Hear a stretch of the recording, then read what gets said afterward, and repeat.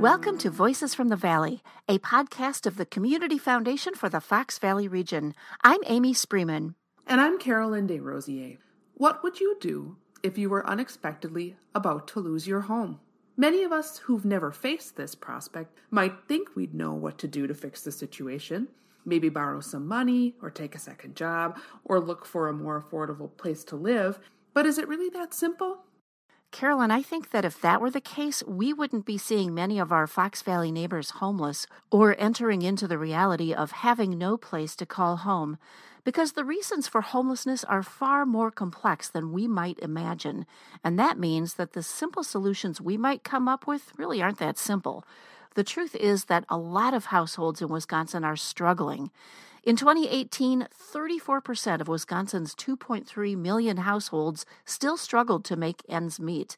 And while 11% of those households were living below the federal poverty level, another 23%, more than twice as many, were ALICE households, which stands for Asset Limited, Income Constrained Employed. These households earned above the federal poverty level, but not enough to afford basic necessities. That was 4 years ago, before COVID, and before the affordable housing crisis really took hold. Let's put those numbers into a more local context. We know from Project Rush that on any given day, there are an average of 350 people who are struggling with homelessness in the Fox cities. 350 people a day. Project Rush stands for Research to Understand and Solve Homelessness, and it's an initiative we've supported in our area to learn directly from people experiencing homelessness or the hidden homeless. Think individuals living on a friend's couch or a family doubled up and staying with another family, people who are precariously housed. Our listeners may recall an earlier podcast episode we did where we interviewed a young mom named Amber who found herself in that very situation. Her story was part of a series we're doing on the affordable housing crisis in Northeast Wisconsin. We'll link up the full interview in our show notes today. Carolyn, I think it would be helpful to set the table for this episode by playing a small part of Amber's story so that you can hear why it happened to her and what it felt like. Take a listen.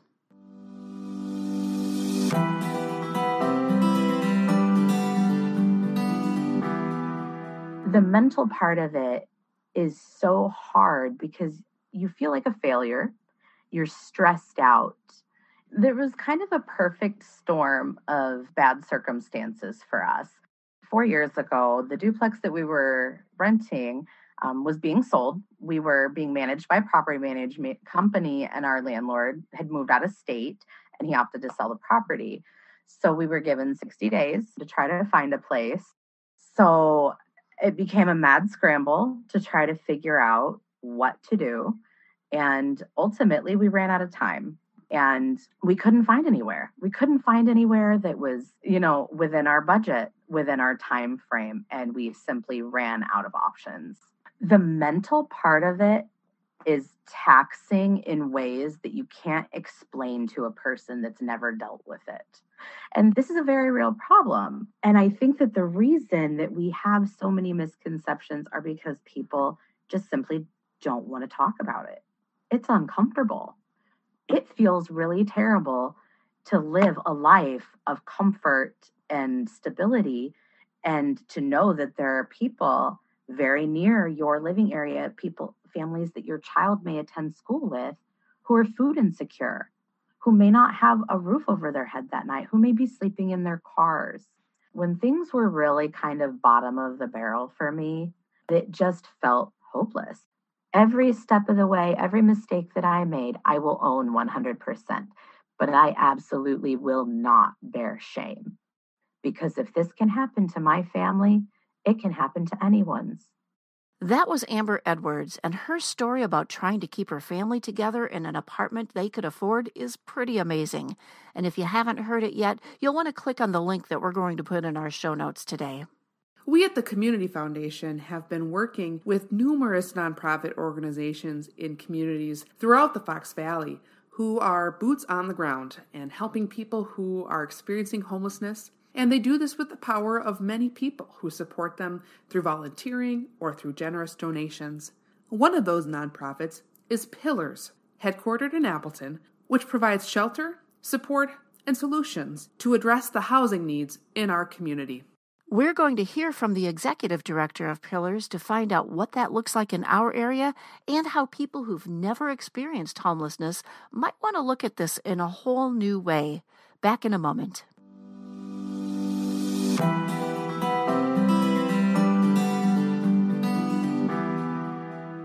The Community Foundation for the Fox Valley region is a great resource for making a local impact while simplifying your charitable giving through a tax-deductible charitable fund. Perhaps you're passionate about certain organizations or want to support causes such as education or pets at the animal shelter, or you're interested in addressing the greatest needs of the community.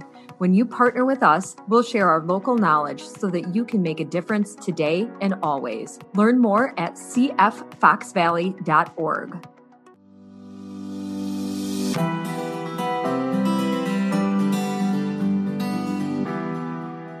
Welcome back. We are joined now by Joe Mothy, the Executive Director of Pillars in Appleton. And for people experiencing homelessness, Pillars is one of the go-to places for shelter and support. So welcome, Joe. Thanks for joining us. Thanks. It's great to be here, Amy. We're so glad we get to talk with you, Joe. You know, one of the things we want to talk with you about is when we think about people experiencing homelessness in our communities, for anyone who's never experienced it, we might have a picture in our minds of what homelessness looks like. Can you paint a picture for us of the reality versus what we might think homelessness is? It's a great question, and it's a hard question to answer. I would say, to some degree, whatever picture you have in your mind is probably true, and probably a dozen or more other pictures of that. So if you have the classic movie screen TV set, somebody under a bridge, living in their car, that kind of last step of maybe desperation before I get some help, that's true. And that's true in our community. We have a street outreach team that's connecting with 50 to 60 people per month who are in similar situations, who are unsheltered or are very precariously housed. So that's true. And if your stereotype is one of somebody who's had addictions, that's true. That's true as well. And if your stereotype, or if what you're thinking or not thinking is somebody who everything was going fine and then something fell apart, like my spouse died, or I lost my job unexpectedly, or I had some medical bills that I couldn't pay, so I ended up in this spot, because that's true too. The amount of variety and complexity that we see is across the board. So it is literally, this could happen to any one of us to some degree. And then there are some examples that are maybe so extreme that you couldn't imagine ever being that one. But all of that happens in our community and is evidenced by, 2 shelters and 130 people every night that don't have another place to put their head down other than on a pillow in one of our shelters. Wow, and we've never experienced homelessness, but I imagine it's a scary thing. And Joe, you're seeing clients who've never experienced homelessness before. How does Pillars begin to offer help and hope? Yeah, it's and we want homelessness to be unfamiliar. We want that experience to be, if it happens, for it to be rare and for it to be one time. One of the things that we're doing is not only if you get to a episode of homelessness, be it the first time, second or third, that we have the capacity and the services to address that. Those are typically shelter services and all of the supports around that. A big push for us recently has been trying to get farther upstream on that. So we've, especially through the pandemic, we've kind of doubled down on what we call our prevention and diversion work. So we connect people, and we really want to talk to people before you get to that episode of homelessness, before you hit that low point. And what we found is we can offer more help, we can do it more economically, and the success rate is a lot higher. So we've got 2 to 3 people who are focused on connecting with people who are not yet homeless and say, what can we do to keep you where you are, to stabilize you? And that might be, again, keep you employed, or it might be a car repair, or it might be helping you find a different place to live. But let's all do that while you still got some stability in place. And what we found is our success rate there is 90% of the people we serve in that program don't experience homelessness, as we've defined it, in the next couple of years. So we want to get upstream. We want to stop it before it ever happens. That's the best way to do it. But if it does happen, and we know that it does, then we need to be there with the basics of a place to sleep and a meal and a place to get yourself clean, and then support that with case management to move to something more stable. I love that idea of getting upstream, Joe. And it's exciting to hear what your success rate is when you're able to connect with people before they experience homelessness. Yeah. Joe, a few years ago, Pillars came into being when 3 different organizations working on different aspects of homelessness decided to come together and become one organization. And our Community Foundation was pleased to be able to help with that transition. Can you tell our listeners more about Pillars and this kind of unique coming together that happened? Yeah, thanks. And Community Foundation was instrumental in making that happen. Our big idea, which was also founded out of a Community Foundation project called Project Rush, is how can we serve this community better understand homelessness and how we serve it. And what we had at that point were 3 agencies, one called Homeless Connections, which was offering kind of family shelter and a pretty mature set of services to go around that, and one that we had called the Fox Valley Warming Shelter, which was an overnight shelter for people experiencing homelessness. It was for singles, and that popped up because there was a need in the community to provide services to people who had criminal backgrounds and were struggling with addictions and things like that. And the third agency, and that was a housing partnership, was a housing solution, supportive housing. So then that step out of shelter and the step beyond that to offer affordable housing for that stability. And our idea with that was, if we put those together, we will be better able to serve the community, more efficient, and we'll be able to work together better. And I think in a lot of ways that's materialized. And we've seen some of that over the last year in the pandemic. Yeah, we have. And, speaking of the pandemic, right now, we're kind of heading into some precarious times. We're not really sure what the future holds. No one has a crystal ball, but we do know that we're seeing rents and mortgages at an all-time high. And really, affordable housing is hard to come by. How has this environment impacted people in the Fox Valley? And are you seeing an influx of new clients? Yeah, you hit it, Amy. The magic in all of this has always been what comes next, from a homelessness and a housing stability standpoint. And the answer to that is always affordable housing. And the cause of a lot of homelessness that we see is the lack of affordable housing.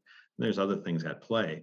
A lot of times people maybe simplistically look at it and say, well, if your shelters are full and you have a wait list, we need bigger shelters. And our focus has always been maybe, but we'd rather put the emphasis on the next step, on getting into a place where you got a key to the front door and you've got some stability and can move. So we've always focused on supportive housing, affordable housing, and so on. And that is really tough in the country, but in our community as well. The latest numbers I saw, our rental vacancy rate is less than 3% in this area right now. And if you think about it, that's probably that's as low as it'll go, because there's turnover, and that takes a little bit of time.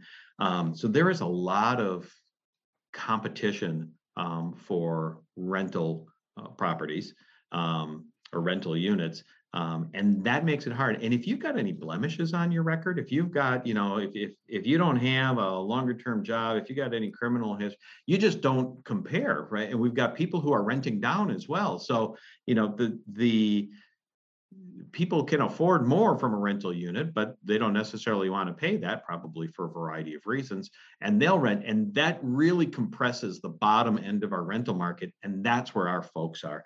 People who are at 30%, 40%, 50% of our area median income. I think the latest stats I saw on that are for people who are in that extremely low income category. There are 650 units available, and there is a need for 6 times that, given the population we have and the household incomes. So there's just not enough to go around. And if you can find something, you probably stretch yourself. And that's a little bit of prolonging the inevitable, because if you're paying more than 30%, and we've got almost 10% of people paying 50% of their household income for their rent, there's not enough for everything else. And as soon as something breaks or somebody gets sick, it falls apart.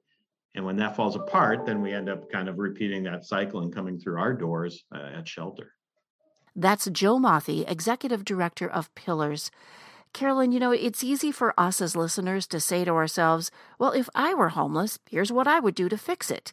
But that's not really a helpful mindset to have, is it?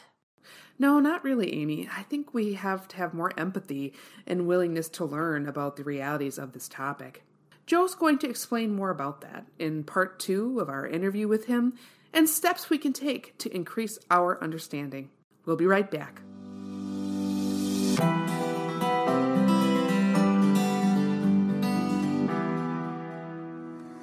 Hi, I'm Laura Marunk with Godfrey & Kahn in Appleton.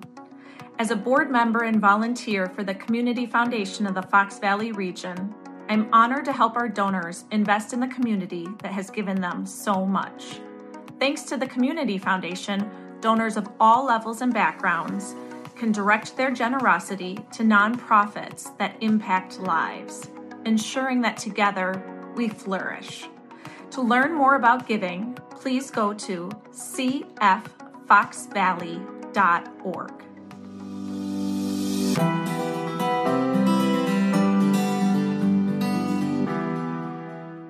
You may have heard it said, we don't have an affordable housing crisis, we have an income crisis.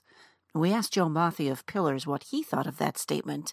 Here's what he had to say in part 2 of our interview. It's a good point, and I would say, I always shy away from either or kind of things. You could solve that problem either way, right? Either rent goes down or income goes up, and it solves the equation the same way. I think what we have to look at then is what is the ability for both of those, and what we see is a lot of times some mitigated personal ability to increase income. And that's what we're always doing, is trying to first stabilize, second increase income and potential.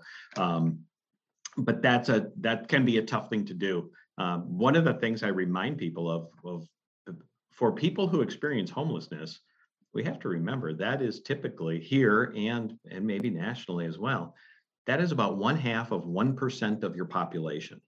So when people do but if that were me, I would do this, we have to understand that it's probably not you. It's not somebody who has the personal kind of background skills or assets that you have.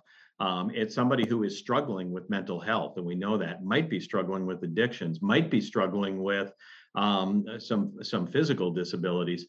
So the best answer is always get a good job and make a lot of money in this world. That is, in many cases, hard to accomplish for a lot of individuals. And it takes a while to get there. If you haven't set yourself up with the proper education, or the hardest of all things is if you are a single parent who's also spent any time in poverty, that is a really tough path, and it doesn't get fixed, even though you see help wanted signs all around town. That's not an issue that, unless you're pretty exceptional, that gets fixed in 3 months, 6 months, 12 months. I mean, we see people who are working hard at it, and that's a multi-year path to get on the track that you want to be on. Yeah, I appreciate your response to that. I mean, it is so complex, and I know there are so many barriers to employment. It's not like it's about the will to work or to increase your income. Childcare is such a huge barrier for so many. So appreciate your thoughts on that. And I want to ask you, back in August, the CDC put in place an eviction moratorium to make sure that renters living in counties with high rates of COVID infections could not be evicted. And a few months ago, that moratorium expired. Now we see eviction filings are increasing across Wisconsin. Are you seeing that impact here locally in the Fox Valley? I don't have great stats on that. I think we are seeing there have been more evictions. It popped up a little bit. I just read something that said the eviction rate is rising, but it's still not at what it's been on average. And that kind of comes and goes from month to month a little bit. One of the things that we're seeing is, I think, a stigma associated with people who might have taken rental assistance or been evicted during this time, and other landlords are leery to rent to them. And again, in a highly competitive rental market that I mentioned earlier, all of a sudden you fall to the bottom of the list. So there's this unintended consequence of having taken rental assistance or been evicted during this time that is a bigger black mark for some landlords than it has been in the past. The other thing on that I remind people is, when the moratorium kind of ended, we were watching this to see what happened, and we weren't necessarily expecting a huge influx of homelessness. What we were expecting was a churn of people experiencing homelessness, because for everybody that moves out or is evicted from an apartment, that also opens it up. And we had people who for months were sitting in shelter doing all of the right things, meaning they were working, they were saving their money, they were getting ready for their apartment, but they couldn't get one because it kind of locked up from the moratorium standpoint. So they were waiting. And when somebody else loses that after the moratorium, then we had somebody moving in. So what we were doing, and Amy, you mentioned it earlier, we were getting ready for more experiences of first-time homelessness, but also knowing we were readying people to take advantage of now open units that they've been preparing themselves for. Yeah. And, I've seen some great videos on your website over at Pillars, and we'll put the link in our show notes today, of how you reach out, how you help people who are first time experiencers of homelessness. And your counselors really do such a great job at outreach. So thank you for providing that wonderful service. Absolutely. One of the other things that we did, and this was, I wish we would have done it earlier, but with that realization that people may be coming to us from the first time and didn't know their way through our system, we honestly didn't have it when you called, and if you got our phone tree, it wasn't that helpful.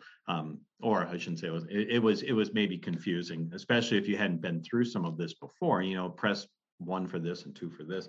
So what we did was we added a position, again, going on that front end and trying to get more upstream. So we added a position to take those calls live, start talking to somebody. And then when we start talking, say, can we get you into that prevention program that we talked about? Or what is the best option? And how can I most efficiently get you into the shelter that best meets your needs and your qualifications?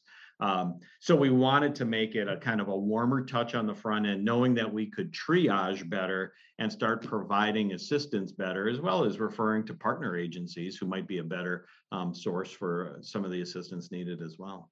I'm sure that we have listeners who are hearing this episode and just wondering, how do I get involved? Joe, what are some things we can do here in the Fox Valley to help? Boy, there's so much. A lot of what we do at Pillars, our business model, if you will, depends on volunteers. Because when I talk about 130 people at 2 shelters every night, that is also 130 people who need to be fed breakfast and dinner every day. And that's a big job. And we've got a great community that volunteers to help us with that. That's one of the places that we suffered most over the last year and a half, and understandably so, is that people were reluctant to come into shelter and volunteer and be out in public and all of that. And a lot of that has bounced back, but we still have a lot of openings. It used to be if you called and said, I want to serve a meal, we'd say, well, maybe 6 months I'll fit you in. And now every week we're going open on some of those spots and finding different ways to fill it. So volunteering is huge for us. In a typical year, we'll have 25,000 hours of volunteer time, and a lot of it on those kind of things, serving meals and kind of being at the front desk and helping. That's great. Of course, it goes without saying, financial support is great, because all of our work, as much value as there is in the building and the bed and the blanket and the pillow and the front door, and that is irreplaceable. The real support and the magic and the help and the progress comes in a relationship with the person, a case manager, or a role we call shelter client advocate, that interacts with somebody and understands from that beginning point. I said, homelessness can happen in so many ways. They want to know, but what's your way? And more importantly, what are your strengths and what are your goals? And now how do we channel all of that to a better future? So for us, a lot of it, 80% of the cost of Pillars is the people who deliver those services. So volunteerism is great. Awareness is great. And financial support is obviously part and parcel of what we do as well. Joe, thank you so much for taking this time to talk with us. And we at the foundation have seen and we know how you and your staff at Pillars and your volunteers have just gone above and beyond during the pandemic to serve people. And we so appreciate it. You're doing such great work over there, and we thank you for it. Thank you. I'd say all the time, we only can do this work and do this work because this community cares about it. The Community Foundation is probably one of the best representative examples of what this community is in terms of that place where people care about the dignity, respect, and well-being of all of those around us, and appreciate the support you and the community at large gives us to be able to do this. We talk a lot about we're all on the same team. We just have different roles to make it happen. We are indeed, and we really appreciate this, Joe. So thank you for sharing this with us. We will be right back.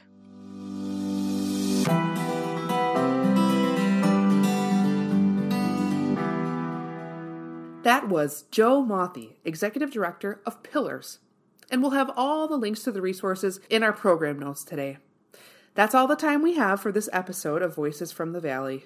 Thank you for listening. We'll see you next time on Voices from the Valley, a podcast of the Community Foundation for the Fox Valley region.